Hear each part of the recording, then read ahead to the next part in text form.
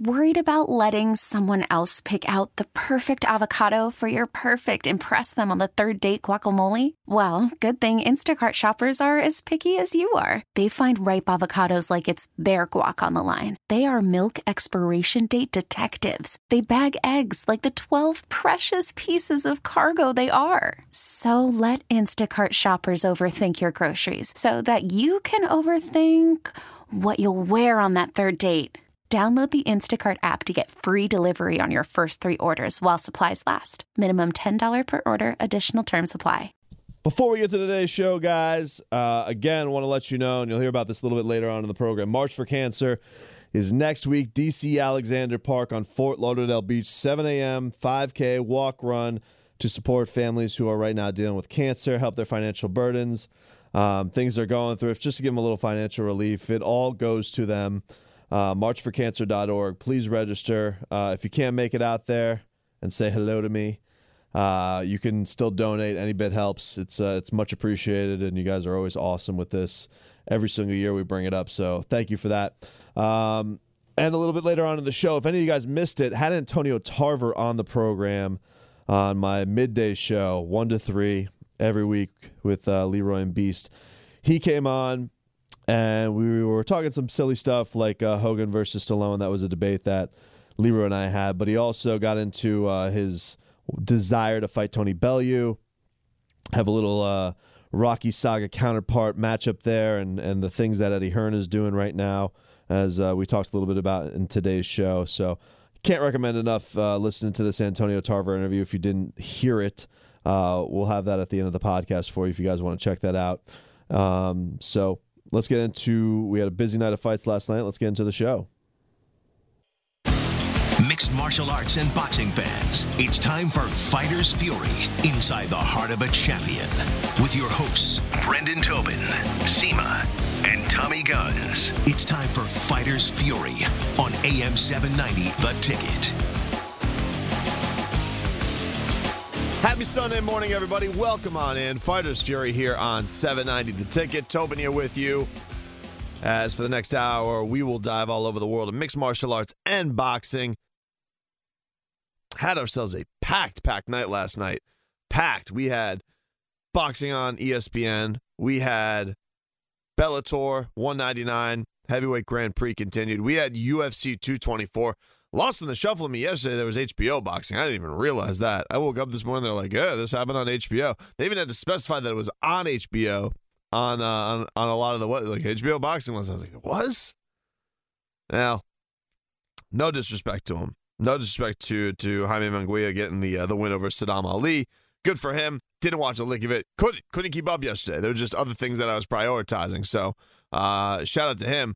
But the boxing world yesterday was captivated by what went down on ESPN. Hell of a fight went down between Vasily Lomachenko and Jorge Linares. They were fighting for the WBA lightweight title, 135 pounds. Lomachenko trying to get his third championship in another weight class, trying to become the fastest to collect 3 belts in different weight classes. So it was heavy stakes.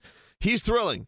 I just don't know what accolades I could put on top of it that everybody else is throwing on to make fight fans realize that we're watching something special, that he's a different kind of cat when it comes to watching him in that ring.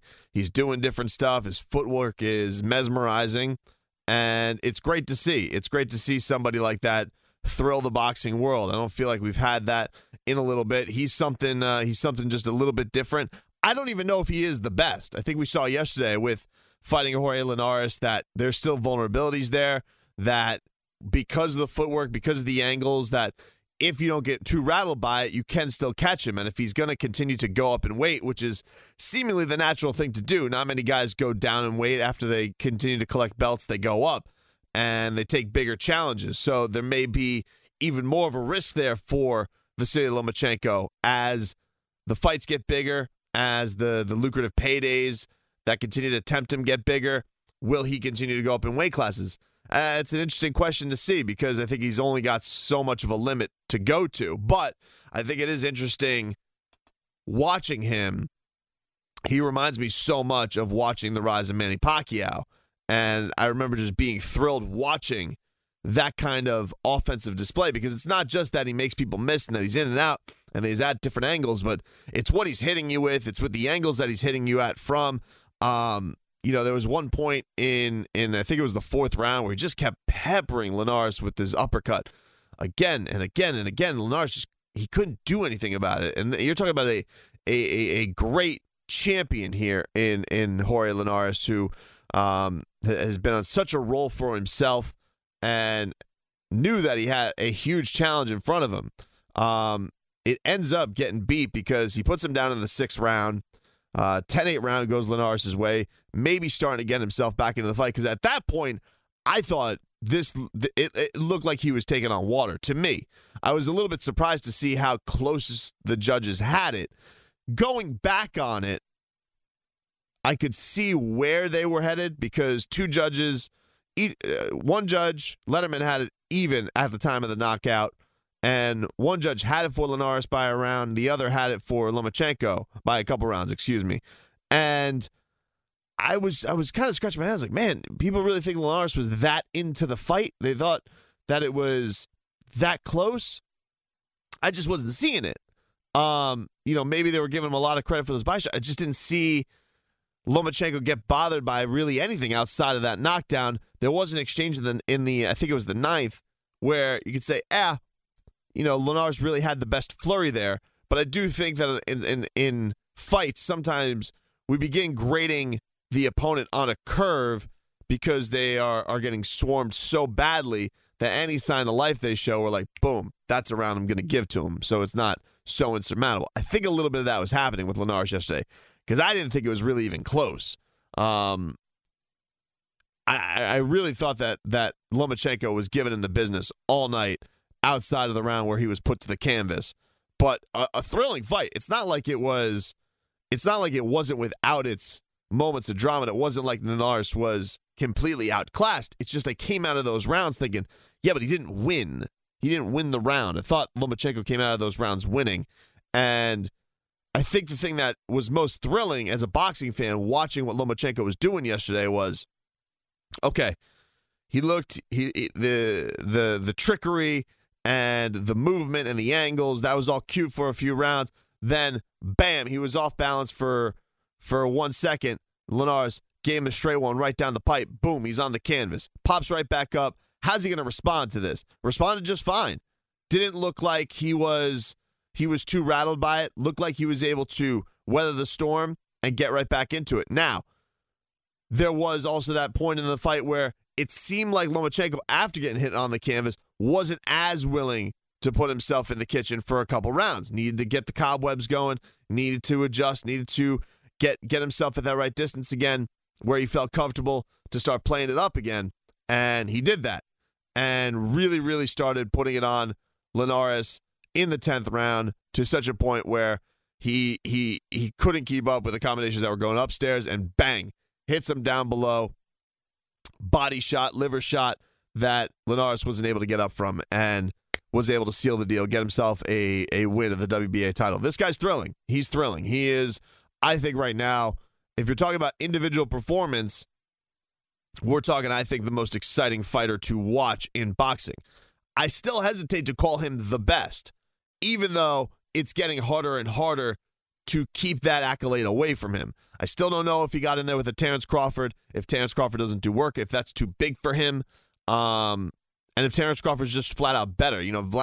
I think you look at Crawford, you look at Bud Crawford and the kind of violence that he goes in there with, the bad intentions that he goes in there with. He may be a scarier fighter pound for pound than Lomachenko is, but Lomachenko, the mental warfare that he puts on his opponents is just incredible. We saw in this last matchup that he had where he took on Guillermo Rigondeaux, a guy who, in his own right, makes guys feel frustrated, lulls them to sleep, really gets that mental warfare going, and he made him not want to continue, so much so that we haven't seen him back in a ring since. And now to see him take this next challenge of going to take up Linares, who was clearly bigger than him, who had the size, who had the natural power, but didn't seem bothered by it. Like, he was in his kitchen, he was doing things. I mean, it really, to me, it reminded me of watching two guys because of the kind of flash, because of the kind of bravado that they would go and fight with in recent memory. And I thought that it really reminded me of Manny Pacquiao, and it reminds me of Roy Jones. Those two types of guys where you're just like, wow, this guy is a show among himself. So maybe the opponent isn't the flashiest, maybe the opponent isn't the greatest, but even still, he's going to put on a show no matter what. Even if he's going in there and you see that the guy's swamped, you still want to see what he's doing. You want to see if is Lomachenko going to pull out the patented Matador move? Is he going to go in there, boom, boom, boom, and now you can't see him, you can't even catch him. It was really, really breathtaking to watch, really thrilling. This guy it's a fun watch, and for right now, if you want to talk about where Showtime's, where ESPN stands with Top Rank, he's got to be their big attraction. Everybody's talking about the buzz that was last night, and a packed fight night, and a night that could have taken attention away in a lot of angles from combat sports fans. He stole the show. He really is something special. Really, really something special. It's fun to have that here in boxing. The thing that's going to be interesting is what kind of leaps is he going to take. You know, I saw that, speaking of Pacquiao, that was a potential name that was thrown around. He's got to fight Lucas Matisse coming up, but would they eventually do that matchup? You know, Manny and Top Rank have done a ton of business. You want to build a big name. They're still their biggest draw to date on ESPN has been Manny Pacquiao versus Jeff Horn in Australia. So if you give Lomachenko that kind of a matchup, is that potentially a fight that could leap him into superstardom if he were able to beat Manny Pacquiao? I think that'd be a very fun, interesting fight to see how that goes, because, you know, Lomachenko's at the point where Manny used to be, where Manny would go into those fights, the challenge seemed too big or the challenge seemed too difficult, and he'd go and he'd break down an opponent and move on. And you kept coming away in that run of, wow, what is the next thing this guy's going to do that is going to thrill us? That you think that the challenge got too big until he was able to top it again. I mean, that real prime level of Manny Pacquiao, where it's not even just the wars that he had with Barrera or Marquez, or Morales. I'm talking like the next levels when he started leaping weight classes and taking his power with him. And yeah, you can certainly look. I'm not gonna be naive to know, well, that power stayed with him. That's very, very interesting. Yeah, we know maybe Manny Pacquiao was juiced to the gills as well. But that skill set of watching Manny Pacquiao throughout his entire career, of the barrage he would hit guys with, the number of punches that he hit you with, the take one to give six, it was just such an onslaught of offense. With Lomachenko, it's a little bit of he's still elusive enough where the defense is still a factor. Making the guys miss, I think, is still the calling card. But the return fire is that of a Manny Pacquiao level. You know, Manny was willing to get hit, to deliver his offense, was never really known as the best defensive guy in the world, even though he was so fast when he was taking those guys up at weight classes that it was just a set of, because of how fast he was, that was almost as good as his defense was, aside from just, you know, slipping punches or making guys miss in the more traditional way. Vasili's doing that same thing. You know, he is, I think, making people miss the priority right now, but he was willing to stand in there, take big shots, let Linares get his, so he could also be in there and delivering more shots in the return fire. It really was masterful and fun watching him yesterday. So, yeah, I mean, the next time he comes around, if you guys missed it last night, I recommend going to watch the highlights. And if you're still not on this train, I really, really think it's time to get aboard, because it continues to be more exciting every time he steps into that ring. A lot of things going on last night, like we said. That was the big business from the boxing standpoint. Lomachenko really stole the show. I want to say one thing before we get out of here and get into UFC 224 from last night, and an atrocious job done in the main event by the Challengers Corner. Why the hell is his name changed? I don't understand this, and I don't know if anybody's picking up this. I feel like it's starting to go. They started spelling his name different. It's weird. He used to spell his name VAS, YL, Vasily. But I guess because nobody understands how to spell Vasily, now they're phonetically spelling it. And nobody seems to have an agreed upon spelling of Vasily Lomachenko. So I'm just very confused by it because now I don't know how many I's I got to add into it or whatever. It's weird to me. Why did we do this? He had a very simple name to spell, and it felt like he was so common in the vernacular of sports fans that we were going to be cool. It's Vasily Lomachenko. Let him spell it how he wants to spell it. But no, now everybody's spelling his name differently, and it's weirding me out. I don't appreciate it. We'll get to UFC 224 next. It's Fighters Fury on AM 790, The Ticket. Welcome back, Fighters Fury here on 790, The Ticket. Tobin here with you. You can text show 67974 on the text line. Some writers saying that I have to watch the fight from last night on HBO. Maniga looks like like a monster, the way he beat Saddam Ali. So I will check that out. It just slipped my mind. I ran out of screens yesterday. And so it just was it was low on the totem pole, man. It was low on the totem pole, but I definitely will check it out and try and give some thoughts for next week. Also points out that Gary Russell Jr. is very exciting to watch, just very inactive. He is back in action next week. You guys can check him on Showtime. Him and the Russell brothers will be on.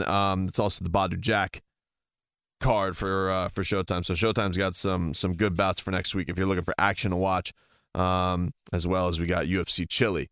Another texter writes in and says, don't think Manny takes that fight at this point in his career, referring to the Lomachenko fight. I don't know. The reason I think Manny's looking for one last big one, and I think that would be a monster. I think with all they're doing with the ESPN Plus and getting people to tune in and subscribe to that would drive a lot of subscribers to that. I think Manny would make a ton of cash, and boxing is in an interesting place right now with its economy, with its model. This week we had a couple announcements. UFC announced a deal with ESPN Plus that's going to start in 2019. You saw yesterday that ESPN Plus was getting pushed hard with the boxing. I think and combat sports is going to have a big place on that streaming platform. And Eddie Hearn also announced this week that he is entering in a $1 billion agreement with I don't know the company, DAZN. It's an American streaming platform. It's going to be his means to bring the boxing game to America. And I don't know how much we're going to be having left on Premium Cable because Eddie Hearn went out there and he said basically Eddie Hearn's top targets are all Premier Boxing Champion guys. All the guys you see right now in Showtime Boxing between the Charlo brothers, Deontay Wilder, Adrian Broner. All those guys, that little cluster there, he is trying to bring all those guys to his. Errol Spence was also on his list. Keith Thurman was also on his list. So he wants to take all of Showtime's main guys. And it's just an interesting time because let's just say that we get to a point where all these guys are gone. HBO's really taking a step back as far as the amount of content they throw out there, the kind of content they're throwing out there. And let's be honest, as a fan, subscribing to HBO and Showtime every single month, not cheap. I mean, unless you got a bundle deal, but eventually those things run out and you don't want to have to renegotiate with DirecTV or your cable company every time 3 months rolls around. If you're talking $5 a month for ESPN Plus and let's just say $19.99, let's call it $15.99, whatever it is for the for Eddie Hearn's thing. Then you talk another. So now, if you're a combat fan, you listen to this show for $6 a month. You're getting a lot of HBO fights, a lot of boxing matches, a lot of UFC fights, and then on top of that, pending the month, you could probably subscribe for Eddie Hearn's place and get those. I just think it's going to be a lot more economical for fight fans. There's a lot of different places you're going to have to purchase, which is kind of a pain in the ass. So maybe this becomes a thing where people are cord cutting and they don't want to deal with it anymore. But I think it is interesting to see that boxing is always going to have this niche little place. People are always going to want to tune into the big fights no matter the means to go do it. I just don't know how much pay-per-view is going to be a thing anymore, and I don't know how much having that premium cable is going to be a thing anymore because seemingly these streaming companies are gunning for them, and I don't know if I think fans would be willing for a more efficient alternative as opposed to paying for Showtime. If you just do it purely for boxing, look, like a lot of people like Showtime. Showtime's got great shows, so I like it, and I have Billions and all the programs that they got on there that people enjoy. Same thing with HBO. If it's a Game of Thrones year, you could go and you get Game of Thrones and whatnot. But the fights are becoming, fewer for HBO and for Showtime. Showtime is still, I feel like, if you're a boxing fan, giving you your bang for your buck. They're giving you a lot of good fights. But if somebody can come in and do it cheaper, I do think that we have a little bit of a dilemma to go there with. And with HBO, with UFC, the UFC, they still are going to have their pay-per-views. Boxing, it's hard to see where the pay-per-views are anymore. You watch and you look as a fan, and you're like, well, who is getting my $60 anymore? That's a hard one to determine. I mean, if it's not Canelo Alvarez, I really don't know who's doing it. I think outside of Anthony Joshua and Deontay Wilder right now, not many for a fight fan.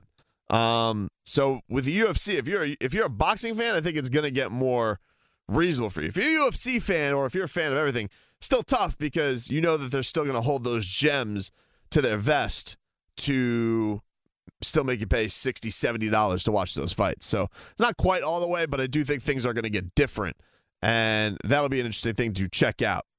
From last night, we had UFC 224. It was a good card. Big notes that came out of it.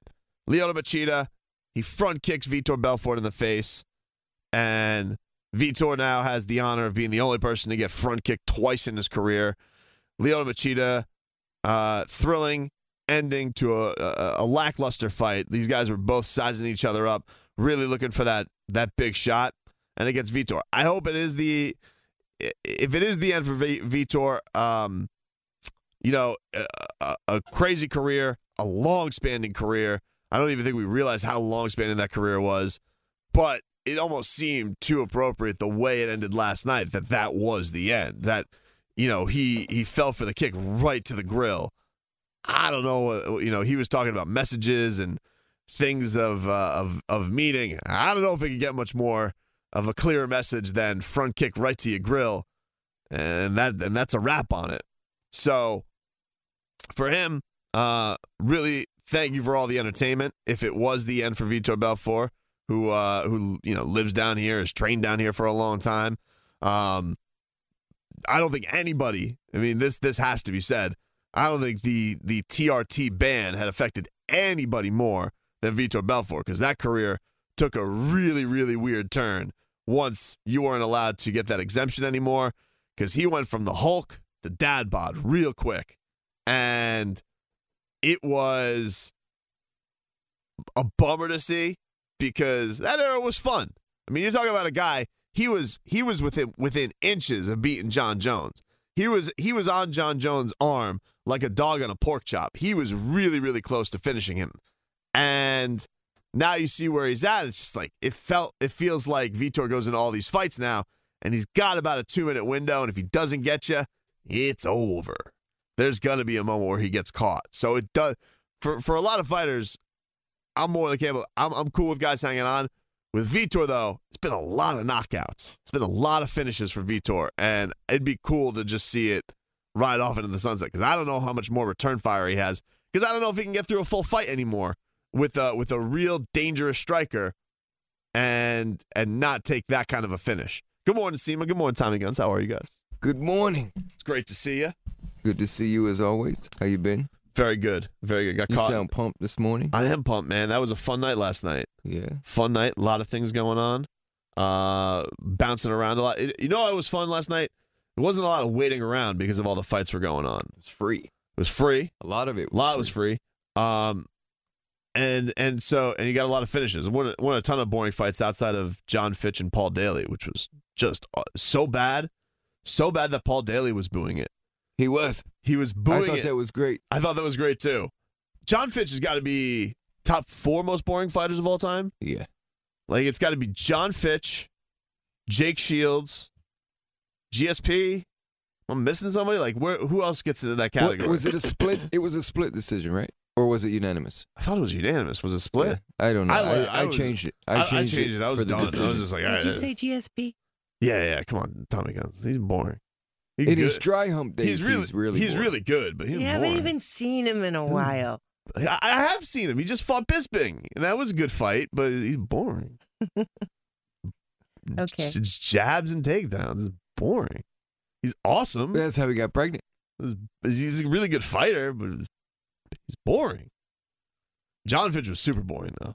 That was something. Well, he always has been. Yeah. I was shocked to see him back. I was too. I thought he was, I guess because the World Series is kind of over now. They're in this PFL league thing. So he was looking for something else. So, cool. Good win for him, I guess. What happens to Paul Daly? I don't know. He's not happy with them from what I heard. He's Him and Scott Coker are at odds. Yeah. But the problem for him isn't he kind of banned from the UFC? Yeah. So, I mean, unless Dana's mended that fence. You know, after the fight was over, I thought the same thing was going to happen.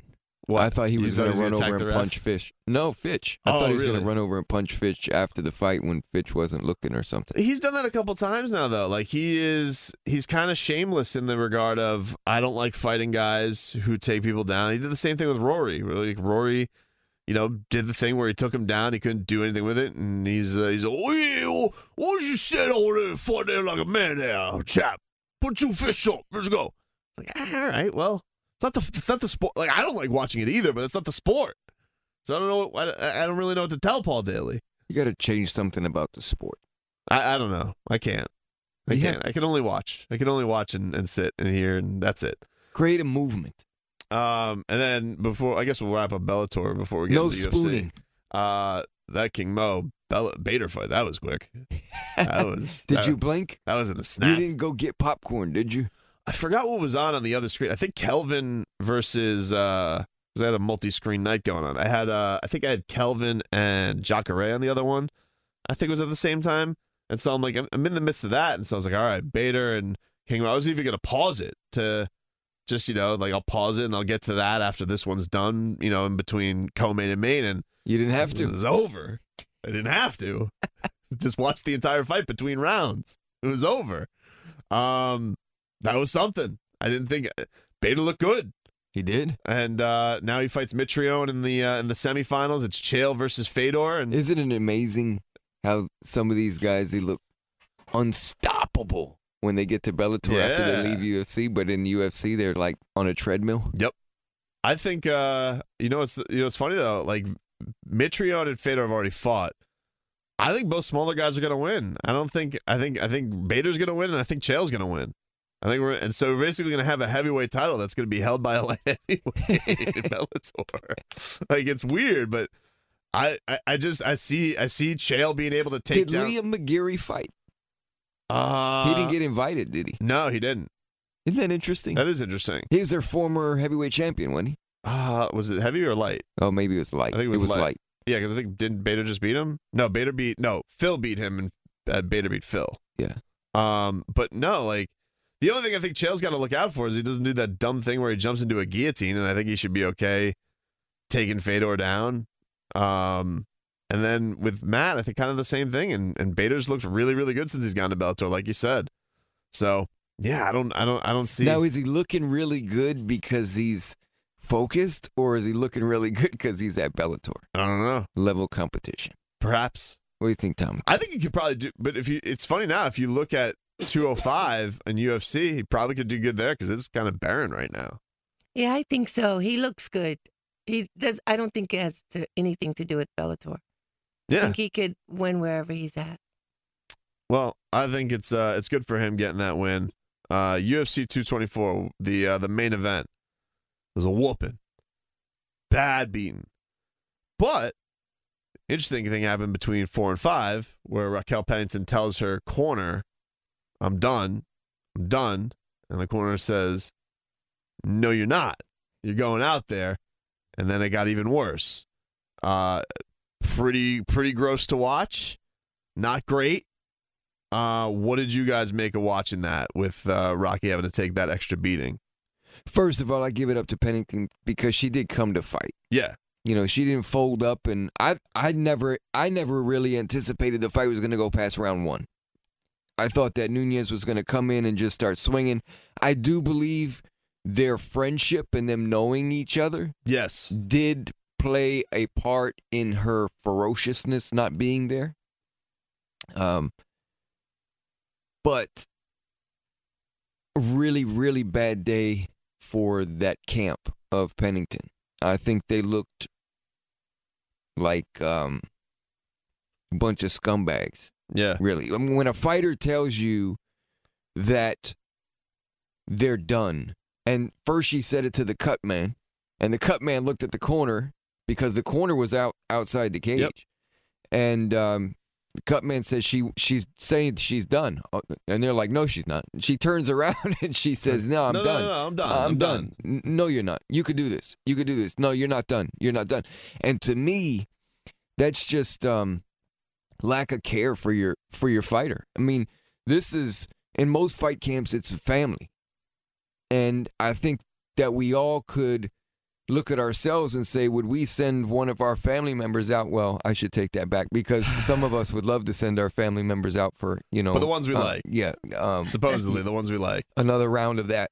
But for the most part, I think if you truly love and care about somebody as a part of your family, to see them going through what they've already gone through for 4 rounds and not have an answer, and the damage just continued to accumulate, getting hit. I think there were 120 headshots, something like that.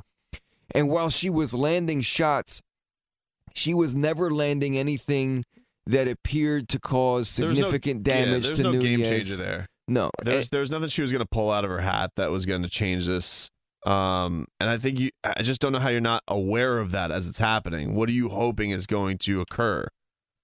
Well, you're hoping that Nunes is going to, they're a big portion of their game plan was 4th or 5th round, Nunes is going to start to tire. Right. But she paced herself. Pennington never really put any pressure on Nunes. Yeah, but she never really caused her to exert any additional energy. I also think that's something that Nunes has kind of squashed over the last couple of years of her career. She really has paced herself well. Well, she's paced herself well. The problem is nobody's put any pressure on her to cause her to slide in the later rounds.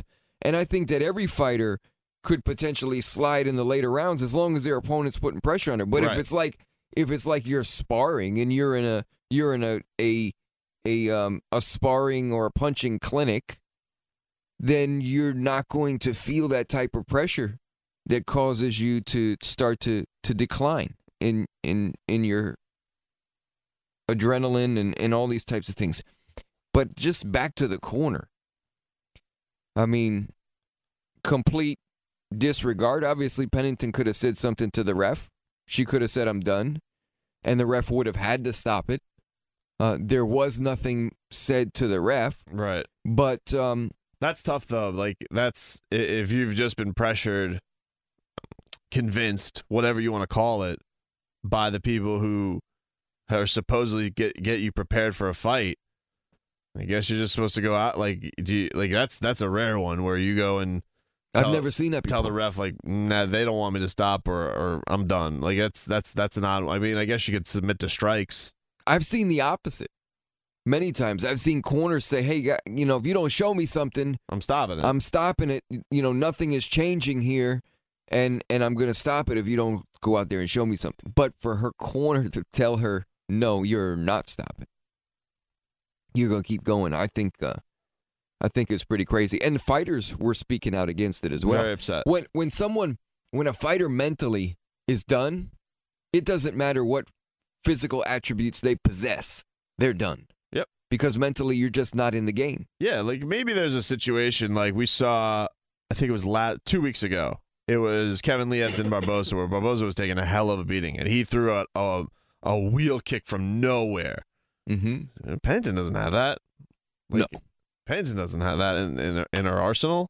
That's and I thought in that fight, I thought that was going to be the end of the fight for Kevin Lee, started doing that Zab Judah dance, and you know what happens after the Zab Judah dance. Yep. You go to sleep. I got to say, though, Pennington did very well overcoming all the challenges that she had to go through to get to where she's at today. So yeah, she's as game as they come. Yeah. You're just having her legs crushed from an ATV accident. Like right now, we're just watching with Nunes. We're watching one of the real good runs. Like she's on an incredible run right now, what she's turned into, and how she's bettered herself with the cardio and all that. Because that used to be her thing. Like, you'll get Amanda being a cyclone for a round, but then what happens after that? And I think she's weathered a lot of that and proven a lot of people that she does have another level to get to. And right now she's halfway to Rousey's record of title defenses. She's beaten Rousey along the way. She's the only thing I would say with Amanda right now is she's almost got a lack of challenge in that division because the only person you can look in that top 10 who's given her any kind of hell has been Kat Zingano, and Kat Zingano's on a bad slide right now, so they may have to go the route of her fighting Cyborg to give her any kind of a challenge, and I don't know if that's fair for a distinguished champion like her to say, oh well, look, we need a challenge for you. You got to go fight Chris Cyborg. Good luck. I think she could. I think once she hits that 6 title defenses, then I think that's a fight you talk about. Yeah. She's going to want that. I believe that she's going to want that for her, and the UFC might want that for her as well, especially because of the turn that Ronda's taken. Perhaps. Yeah, you might be right. We'll get to a little bit more of all the fight game that went down. A lot of news and notes happening this week as well. We're back after this. It's Fighters Fury on AM 790, The Ticket. Welcome back. Fighters Fury here on 790 The Ticket. We got to get to your Mackenzie Dern take in just a second because that was hilarious.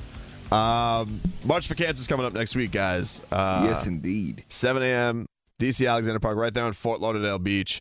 Really great event that you guys put on every single year. It's really tremendous. You coming out? Coming out. I registered last week. Beautiful. I'm ready to roll. It's gonna be a fun day. It is. It's a beautiful thing. Beautiful thing. I'm trying to get myself into some jogging shape, and let's get into this thing. There you go. You're gonna set your record time. I'm gonna try. It's not a hard record to break. What's your previous record? Slow. 53 I think I was minutes? too embarrassed to even look last time. I forgot what it was. you dabbed the time clock? Yeah. I was like, man, these corners don't stop. It's going. I didn't think the beach was this big. It's only a 5K. It is only 5K. Running not my thing, Tommy Guns. Not my thing. Never has been. It's a walk or a run. Yeah, I know, but like and I'll throw some walk in there, but I'm gonna try and keep it at some kind of a jog or a pace that I can. Walk gracefully. Walk gracefully. Well, it is cool. Like you guys, I mean, if you are out there, like people go as families, it's pretty cool. You see people out there with strollers. They got like a whole pack because it's people either doing it for their family members to honor somebody, whether it's to do somebody who's going through the fight right now of cancer. But man, it's a really great event to raise money for people who are in the fight for cancer right now, and need help with things that are going on in their lives because you don't realize. I think it's not only just the scary burden of you have this deadly disease to face, but what it does to you financially or personally.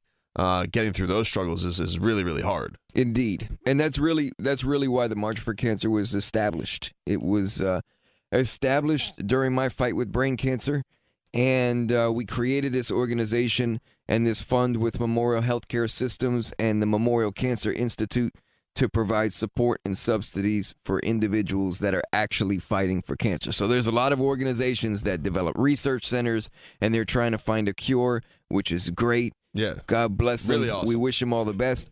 However, there are millions and millions of people every year that are in the fight of their life, face to face with it. There's not going to be a cure during the time frame that they're in treatment or they're faced with this challenge, and we're really there to help support them with quality of life items such as transportation to and from treatments, being able to subsidize utility bills. Some people, they get laid off during their treatments because they're not able to go to work. They're so depleted of energy and they're just not feeling right, and they can't hold a job. so they're not able to work and generate income for their household.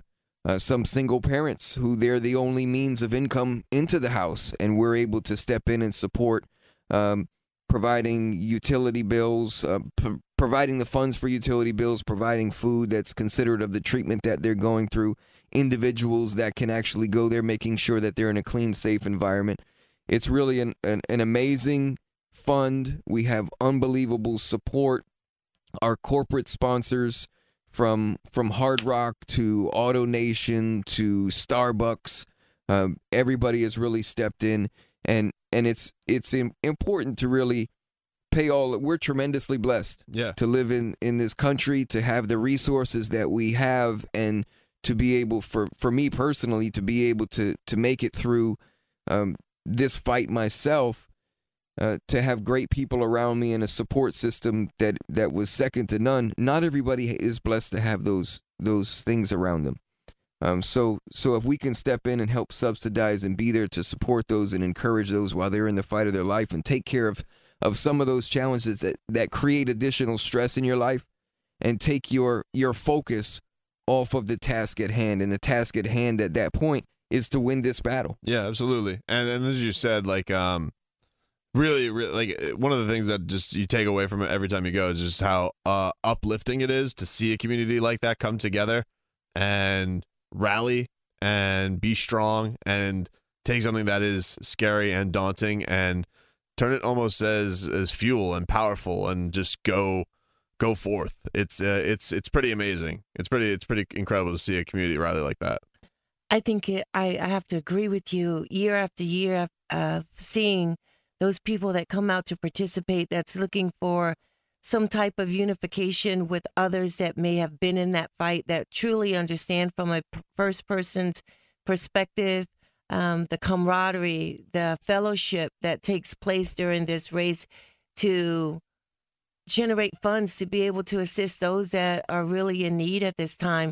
Insurance goes a certain spot and it stops, and benefits are in a certain area code or a zip code. And with the March for Cancer, it provides real meaningful gestures for that person that needs something right now. Yeah. And for children, for elders, for everyone in between, it just makes a big difference. I recall being in so many audiences when we're talking about March for Cancer, and there are so many people in the audience that says, you know, I've always wanted to do something, but I thought, what could I do? I'm just one person. Therein was the birth of, individually, our voices are like whispers in the wind, but collectively we can roar loud like thunder. And it means that all of us coming together to be the difference we want to see in the rest of the world is a sure hit no matter what. You can't lose with that attitude. For sure. So we find real favor in the Creator's eyes to be able to be the extended hands of making a difference in the lives of those that are going through this battle. It's a battle for them. For sure. You go to marchforcancer.org. It's easy to register. It's a clean website. You go right there, register link, boom, takes 2 seconds. It's like no time at all. And you guys are signed up to go. Can't recommend it enough. Indeed. And we want to thank Entercom and the family here for all of their support in getting the word out. And if you can't make it, you know, some people can't make it next Saturday morning. You either have a job or it's just too early for you to get up, or you're not going to be in town. You can donate directly to the fund. This organization is 100% volunteer. So there's no administrative fees. There's no salaries to people that are putting on this event and monitoring or managing the funds that are associated with providing support. Our corporate sponsors are unbelievable. They step up and they help pay for all of the costs associated to put the event on. And from participant one, your registration fee goes into that fund to be able to impact the life of somebody. So you can register, you can donate, you can become a sponsor, and you can even fundraise. So you can sign up and then create a fundraising portal, share it with all your friends, share it on Facebook, on social media, or even to your email list, and help to rally that way and create support. So marchforcancer.org. Go online, support us. We really appreciate the community stepping up and playing a big part in allowing us to to be those extended hands, as Tommy mentioned, and impact lives of people that are in. We talk about fights and MMA and boxing. It's nothing in comparison to fighting for your actual life and what most people are doing in as they're faced with cancer today. I'll send you guys out a link after the show because we got to get out of here. But, yeah, if you guys want to register, I'll send out the link for you at Brendan_Tobin at 790 The Ticket so you guys can get to the link as easy as possible. But we will see you guys out there next Saturday. It's Fighters Fury on AM 790 The Ticket. So that's today's show, guys. Appreciate you tuning in. Wasn't able to get to a lot because obviously we were doing some plugging for March for Cancer there, but I can't stress it enough. It is an important part of our show, an important part of Seema and Tommy Gunn's life, and they are the lifeblood of the show. I really do mean that. And so, that's why we didn't have a chance to get into a little bit of stuff from UFC 224. So, gonna run down a little bit of what we missed at UFC 224. And then some news and notes that happened this week, and we'll do some picks for next week as well. So, Kelvin Gastelum versus Jacare Souza ended up being fight of the night. Really, really hard. One of the hardest fights to score in a long time that I can imagine. But I do think they got it right. I do think Kelvin should have gotten the slight nod. I would have given no argument if Jacare was able to pull it out because I thought he had a great first round. He was hitting him with some monster shots. Couldn't believe the stuff that Kelvin was eating. And I look at and I'm thinking to myself, is Jacare just got nothing behind that? Or is just Kelvin got an iron chin? But I got to go with Kelvin just got an iron chin. He was eating such clean stuff, which is why it was hard to give him the rounds flat out because he'd come out there and he'd hit you with some big combinations. But he was eating such monster hits from Jacare, but I just go with the fact, well, they weren't doing anything to him. He was walking through him like a zombie, so I gave Kelvin the slight edge. He's now in a good spot, middleweight, man. I wouldn't be surprised if he is next in line for that title shot. And it's interesting because I want to get to Mackenzie Dern in a second. She submitted Amanda Cooper in round 1, and she missed weight by 7 pounds. And I don't think Kelvin's ever had one that, but I think the worst he had was 5, I think was the worst that he had. Maybe there was a worse one that I don't recall. But Kelvin's been really, really bad about missing weight in the part of his career. That's why he's fighting at middleweight. I mean, ideally, a guy of his stature is probably a welterweight, but he fights at middleweight, and it's interesting seeing his success, and you wonder if Dern can turn around and do the same thing because missing weight by 7 pounds, look, plenty of fighters have told you this is disrespectful. This is egregious what she's out there doing. And the other thing is nobody holds really their feet to the fire on this stuff. Missing weight has become so acceptable in mixed martial arts. It's almost comical. We had this long discussion a couple weeks ago about Kevin Lee missing weight, and he missed weight by a couple pounds to fight Edson Barboza. But it was almost an aside. Nobody cared when we were talking about in the aftermath of him wailing on Edson Barboza for all those rounds. Nobody ever brought up about the fact of, hey, you missed weight by a little bit. It wasn't even a topic. He's doing the media tours. Everybody's saying, oh, he should get Khabib next. He should get Khabib next. I'm like, there's other contenders in this thing where they've made weight. And not only that, if I'm putting him in a fight with Khabib, at least I know half of the battle's probably over because Khabib making weight is enough of an issue onto himself. It's just not looked upon, I think, as poorly as maybe it should be. And, just the reason being, like, look, what do we have weight classes for? That's all. I'm not the most self-righteous or outrighteous person when it comes to fighting. I didn't mind the PED era, the TRT era, the pre-USADA era. I liked that. I like steroids in baseball. I'm not naive enough to turn a blind eye to what's going on in the NFL. But there's a couple things. One, if a guy doesn't make weight, he's not agreeing to his contract. And when we're talking in the ranks of fighting for championships, if they're not fighting in a catchweight, what are we fighting for? Otherwise, just have an open weight bout. You agree upon a weight, and I think that it's on you to make that weight. And so when Mackenzie misses it by 7 pounds, it doesn't even feel like she's trying. Like, I know she said, "Oh well, they asked me to stop. I was looking that terrible." If she's missing by that much, she has to fight at flyweight. I don't think, and she's missed this now 3 times in her career. Even if it wasn't in your organization, she has to fight at flyweight. And first, I think she could be successful there. It's not like, people say, well, she'd be a small flyweight. I'm like, really? You think, like, if I look at Paige Van Zandt, or if I look at, other people in that weight class, you think I look at her and say, oh, she can't hang? I just don't see her body type and say, oh, she is way too small to fight at 125. I just don't. The problem is, if you put her at 125, is she even mature enough to then make weight there? Because that's always a misnomer. Some people miss weight just because they just don't have the discipline, and if you give them more of a cushion, they're just going to take more advantage of that lack of discipline. So I want Mackenzie to find a right home, because she's obviously very talented. She's no chump when she gets in there.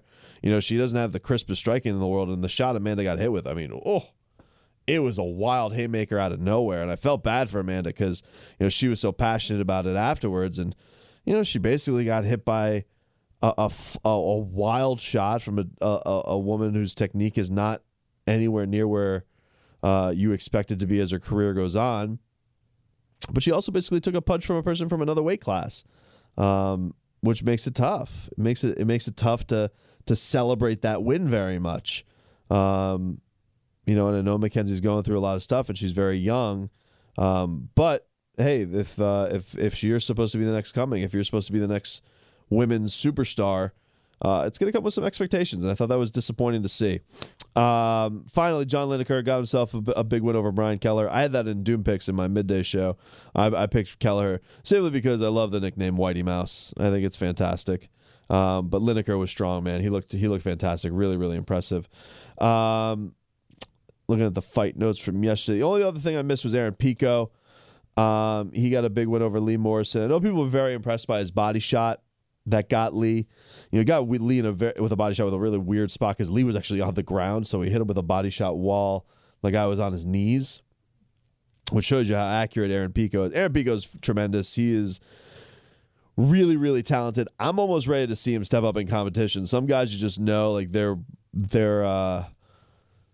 too good for this, and I know he had a bad mistake in his first fight where he got clipped, dropped, and submitted. He needs to. It's time to give Aaron Pico a little bit stronger competition. I think he's proven his point, and I'd like to see him now dragged into some waters a little bit. I think his confidence is back to where it probably should be. So that was my only takeaway from his fight. All right, let's hit the speed bag. The speed bag is a bunch of topics I want to hit real quick before we head out of the show. Speed bag wise, Tyson Fury looks incredible. Boxing, we'll start there. Tyson Fury looks incredible. He looks primed for his comeback, which is supposed to be in June. Him and Shannon Briggs, Shannon the Can, let's go, champ.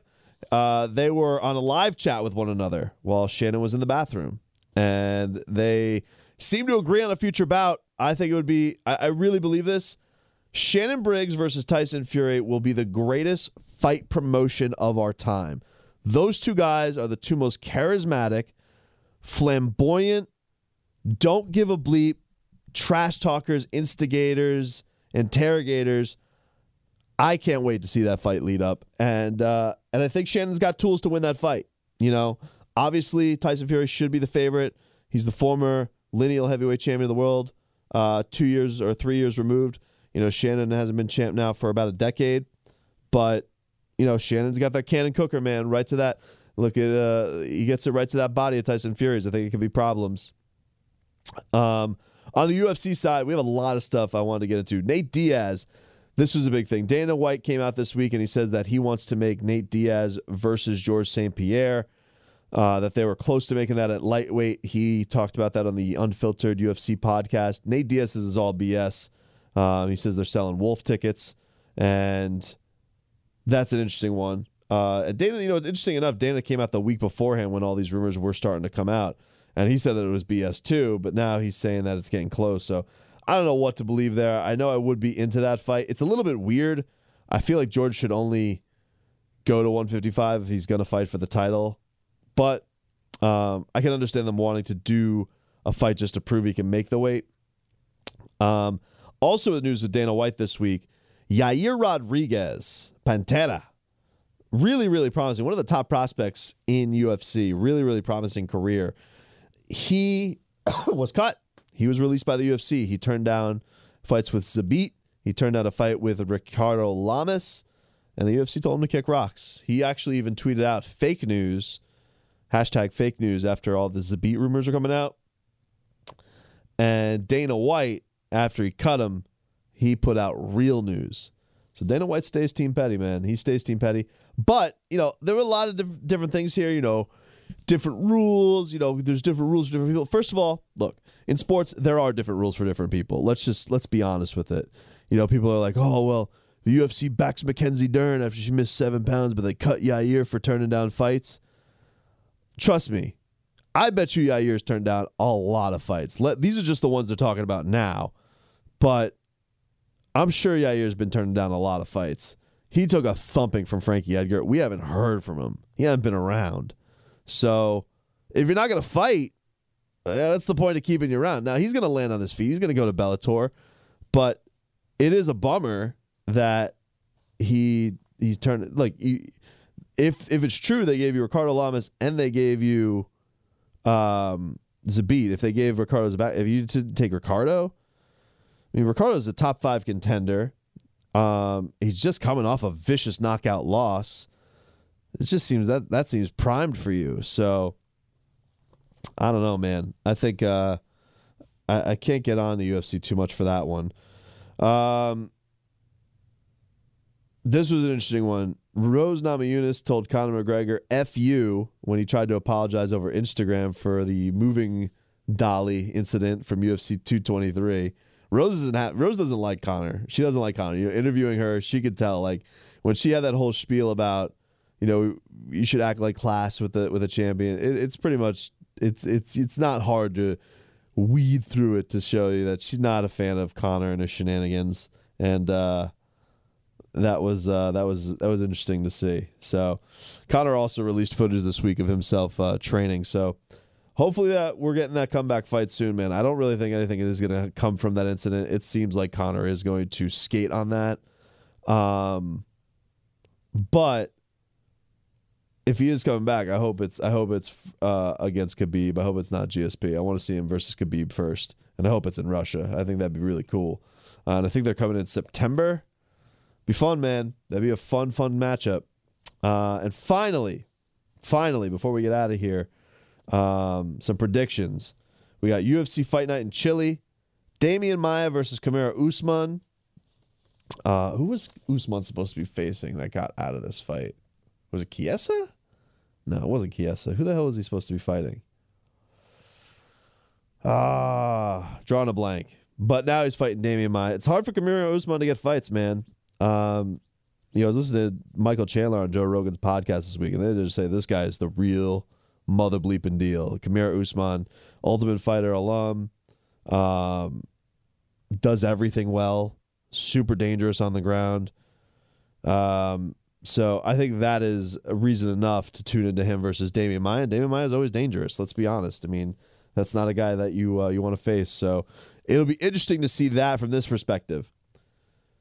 If Usman's going to want to go to the ground with Damian, that is Kamaru's bread and butter. But you're talking about going in there with a boa constrictor, man. That's one of the best in the game. And next week, we got on Showtime Boxing Adonis Stevenson versus Badou Jack. I think Badou Jack's the best boxer nobody talks about. He really is. I think he's incredible. The way he dealt with Nathan Cleverly that last fight, I think Badou Jack is the best boxer nobody talks about. Think he should be a bigger star I think he should have more people's attention. The look, the skill set, cool Nick Badu Jack the Ripper. I just think he's tremendous. I'm a huge Badu Jack fan. Also a guy who was basically discovered by Shannon the Cannon Briggs. I'm into that. And Gary Russell Jr., he's in there next week against Joseph Diaz Jr. So we're good to see Gary Russell, Mr. Gary Russell, back in there. And I think Gary Russell gets the win there. So I'm going to go Usman also. I didn't do a pick there. Usman over Damian Maia. I think he's going to get the win. So that's our show for this week. Everybody have an awesome, awesome rest of your week. Marchforcancer.org. Please register if you can. Marchforcancer.org. We're going to leave you with this. Had a conversation with our former boxing light heavyweight champion, Antonio the Magic Man Tarver, this week. Can't recommend it enough. He was tremendous. He brought the fire. So you'll hear my conversation with Antonio Tarver if you guys want to stick around, and you won't be disappointed. And everybody have a great week. Have a happy Mother's Day week. Be good to your wives. Be good to your moms out there. Without them, we screwed. It's Fighters Fury on AM 790, The Ticket. Let's go out to Ron Fields and Downstairs Convenience Stores guest line. Always excited to talk to this man. Truly sets beyond convenient. Antonio the Magic Man Tarver, the champ, joining us on the guest line. Thanks for joining us, champ. Really appreciate it. Oh, anytime. Thanks for having me, my man. What we talking, boxing today? Talking boxing, man. You're looking good, man. I see you in the gym. You're looking right. You're looking in shape, ready to go back in there. Man, you know it, man. You got to stay ready, keep them getting ready, man. You want to ask him? What? Go. About our debate? Oh, okay. Come on, man. Champ, before we get into boxing, we had this debate earlier this week, and we needed to get a first-hand resource from this because you shared a movie ring with the man, Sylvester Stallone. So Stallone and Hogan. Hogan comes out and he says he beats Stallone in a straight-up fight. If they were actually fight as two individuals, who do you got in that one? If it was Hulk Hogan versus Sylvester Stallone in a shoot fight, who do you got? I got to go with Hogan, man. Hogan twice the size as Sly. Were you telling? Strong. Hey, I mean, hey, he says Sylvester Stallone is 5'10". Google does. Google says that. 5'10" with heels on. He probably 5'10". So he's got the lift up in the fight. I was noticing during the scenes because I was trying to break down on Rocky Balboa. I was like, man, Tarver is looking down on him pretty hard on this fight. No, but you know what? Sly in another world, man, he would be a fighter. He has it in his blood. You know what I mean? He thinks he's a real tough guy. I mean, at times he tried me in sparring. You know what I mean? But I was always able to check him and never let him hit me.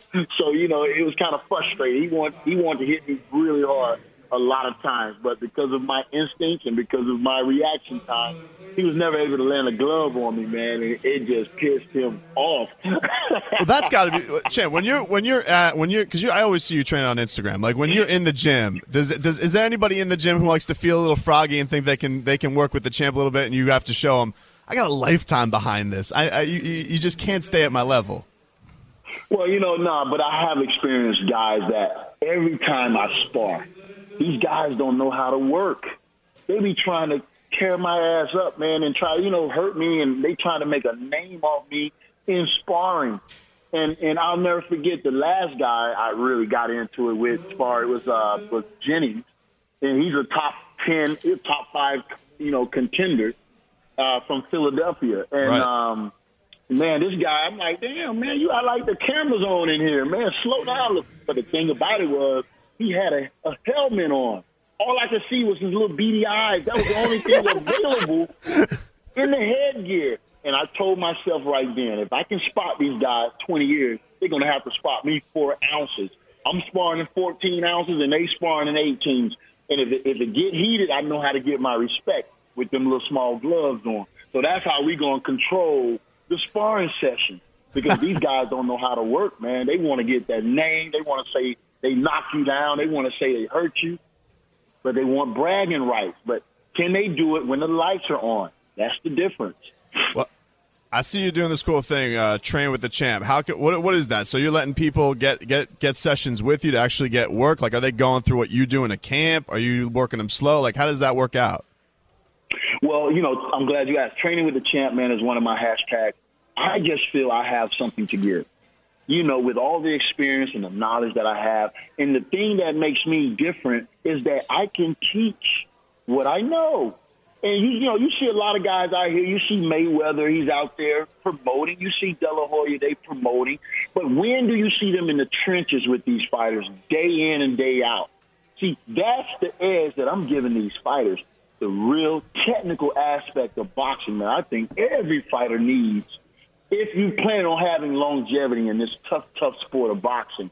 And I'm doing it with my son, and I'm doing it with everyone that wants to experience what it's like to truly get that technical lesson from somebody that knows. And I think knowing is half the battle. And I always say that I'm humble enough to work with anybody. That's a gift. Everybody can't do that. Everybody can't do that. So if you're ever in the Tampa area, and right now I'm actually having classes in the Miami area also because I'm in Miami half the week. Go on my website at officialantoniotarver.com, book your session, and I'll see you at the gym. And we're going to work. All I need is your heart. All I need is your heart and time. You're going to have that heart, though, because it's going to get tough. Leroy, field trip. Champ, go. We got to come see you. Let's go. We got to come field see trip. you. Let's go, man. That's what's up. So you brought up this great idea last week on social media because I was watching the Bellew-Hay fight, and you're like, I want the winner of this fight. And it turned out to be Bellew getting the win. What speaks better than a fight promotion? Tony Bellew, Pretty Ricky Conlon from Creed, taking on Mason the Lion Dixon from Rocky Balboa. I think that speaks for itself, man. Are you getting Eddie Hearn on the blower or what? Man, you know what? I did make contact with one of his close affiliates, and I'm looking to see where it goes. But Tony Bellew told me in 2016, right here, right at Miami at the Diplomat when they had the WBC convention, he said he would love to don the ring with the legend, and also with Mason Dixon. He understood the play there, but I haven't heard from the guy since then. And I always want to remind him of that conversation. So, my thing is this, man. All I need is one name, one real credible name to show the world what the whole boxing world has been missing out on. The greatest story never told. That's another hashtag that I have. And, they want to make age a factor, but I ain't seen nobody step up yet. So they can say what they want, but these guys they know the difference in me and all those other guys. I don't play. I can prepare to beat anybody. That's how I feel. I've done it before. I can train to beat anybody. Deontay Wilder, put him in there. He's too green to beat me, man, but they holding me back. The whole boxing world is holding me back. And it's a shame.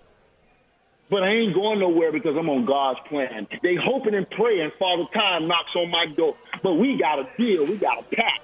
He ain't coming no time soon because I stay in the gym. And I'm in better shape than I've ever been in my whole career. And I tell the world that right now because I never train around the clock like this day in and day out. Only time I went to the gym is when I had a contract. But sometimes life makes you do things that you have to do in order to stay ahead of the game. So I'm ahead of the game. I'm just waiting on one name. And I'm going to shake the whole heavyweight division up again, just like I did when I knocked Roy Jones out. I got another date with Destiny, baby. And remember, I told you that. I believe they fear they don't understand, man, because they don't understand how I'm staying young. They don't understand how I'm staying healthy because they did me dirty. That's why. And I'm going to have the last say. I'm going to straighten this out. So when they get ready to work with the Magic Man, I'm here. But in the meantime, I got another. Look at God. Look how beautiful God is. My son, Antonio Tarver Jr., is a beast with it. And I'm here to tell you, if I ever know anything about boxing, and I get paid to know about boxing, you understand? I'm a commentator. I get paid to know about boxing. He's the most gifted fighter I've seen in some time. And everybody thinks I'm blowing smoke. He looks real good. Blowing smoke. He's one of the most gifted fighters I've seen. You know why I say that? Because he haven't had 10, 15 years of no amateur experience. He only had 8 amateur fights, and he had 5 professional fights. And if you look at his technical ability and his style, you can't tell that he's missing experience. I've called out all these champions. Bring him in. I ain't heard from nobody. See, this is what I don't understand about boxing over here in the United States. I'm going to say that. Over here in the United States, man, they don't help fighters, man. They rather see fighters down than help them up. And I think it's a shame when you look at who's on top of boxing right now, running it in the USA. That's why you got guys like Matchroom. There's room for guys out here like Eddie Hearn and MTK Promotion, MTK Global. There's room because it's so messed up here in the U.S. from the top all the way to the bottom. They're ruining careers instead of building careers, and I think it's a shame. I think it's a shame, man, when you look at everything I gave to boxing. Champ, we got like this. Come on, man. The greatest story never told. You're the man. Hey, we got to run. We got to run. That was beautiful. Don't cut nothing out. Don't exert nothing. Let it ride, baby, because we coming. All right, champ. We'll see you, champ. You're the best. See me. Come to the gym. Appreciate the time, champ. That was fun. He was hot. He was hot, man. It never fails. He starts off laughing, the grins, everything's great, and then something, kind of like you do me. Yeah. Something is said. He was laughing about Rocky. Funny. Can't believe that, man. I thought he was going to stick by Rocky. No. I guess. Man, Hulk Hogan. Are you kidding me? All right, I'll go to you. I'll bend to your side now, just because. I already gave you the minus point because I knew you were crazy then. We gotta go train with him. Yeah, we gotta do that. Over there. We gotta do that. I want to train with the champ. So I thanks. don't know about training. I'll go over there and watch. I want to train. Come on, let's work that bag rock. Everybody have a great weekend. Have a great Mother's Day to all the moms out there, and we'll talk to you guys next week. We get it. Attention spans just aren't what they used to be. Heads in social media and eyes on Netflix. But what do people do with their ears? Well, for one, they're listening to audio. Americans spend 4.4 hours with audio every day. Oh, and you want the proof? Well, you just sat through this ad that's now approaching 30 seconds. What could you say to a potential customer in 30 seconds? Let Odyssey put together a media plan tailor-made for your unique marketing needs. Advertise with Odyssey. Visit ads.odyssey.com.